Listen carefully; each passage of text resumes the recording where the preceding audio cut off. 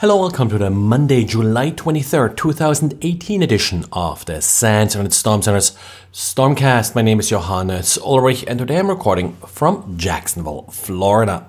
Well, last week we had the Oracle Critical Patch update and I noted that there was a new easy exploitable WebLogic vulnerability that was addressed with that update.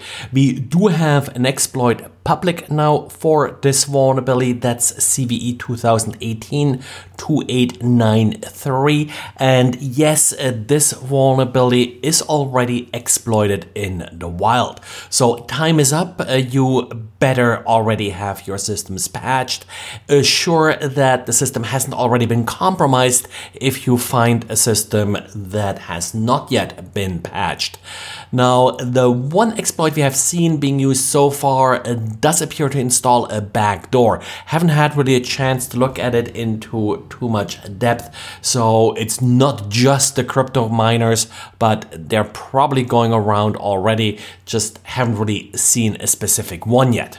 And James Walker of Portswicker noted in a blog post that the most recent version of Microsoft Edge apparently no longer blocks cross-site scripting by default. Starting with Internet Explorer 8, which I believe was released 2008, Microsoft introduced this feature, which is a very simple reflective cross-site scripting filter. Essentially, it looks at scripts that you're sending to the server and then obfuscates them if they come back at the browser. The feature itself had some critics. For example, there were some bypass methods, of course, and it sometimes ran into false positives. But overall, it did provide somewhat meaningful protection against many sort of common cross-site scripting attacks. So it's a little bit odd that it would all of a sudden no longer be working. Haven't had a chance to test it myself yet. And at this point, I haven't seen an official response from Microsoft, whether this was intentional or whether this was a bug. In general, of course, you should never rely on these browser protections. Instead, it's always important that you encode your output correctly to prevent cross-site scripting. But like I said, it is nice to have an additional layer of protection in the browser. A more modern and more complete protection from cross-site scripting, of course, is provided by content security policy in modern browsers. But then again, they are quite difficult to configure, so nothing as simple as this old Internet Explorer 8 protection. And Intel released an update for its Intel Management Engine. This particular update does address 3 vulnerabilities.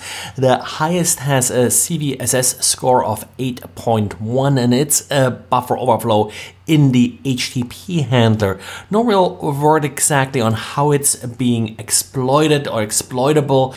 Intel calls it an elevation of privilege vulnerability, which would indicate that you already need to have some kind of authenticated access to the system. Security and privacy often collide, and the latest example is the use of TLS version 1.2 client certificates. Client certificates, of course, are used to authenticate the user, and up to TLS 1.2, those client certificates are transmitted in the clear. Now, typically client certificates aren't really used all that much. Well, until you then start using, for example, Apple's push notifications, which use TLS 1.2 and which use client certificates to authenticate the user. And the problem here obviously is not that the endpoints are able to authenticate the user. The problem here is that any man in the middle, anybody intercepting or listening to the traffic is able to identify the user. Now, we always knew this is a problem with websites, with servers that, for example, SNI, the server name indicator, or the certificate can be used to identify the website I'm connecting to. That has been fixed in TLS 1.3, but yes, TLS 1.2, all of that data is unencrypted and as such subject to being intercepted. So since this is really a feature of the protocol, there isn't really much that can be patched here other than moving on and moving to TLS 1.3. I mentioned TLS 1.3 multiple times in the past, and of course there are still a number of issues to get it further implemented. Well, this is it for today. Thanks again for listening. Also, thanks to everybody that I ran into at Sans Fire last week, and talk to you again tomorrow. Bye.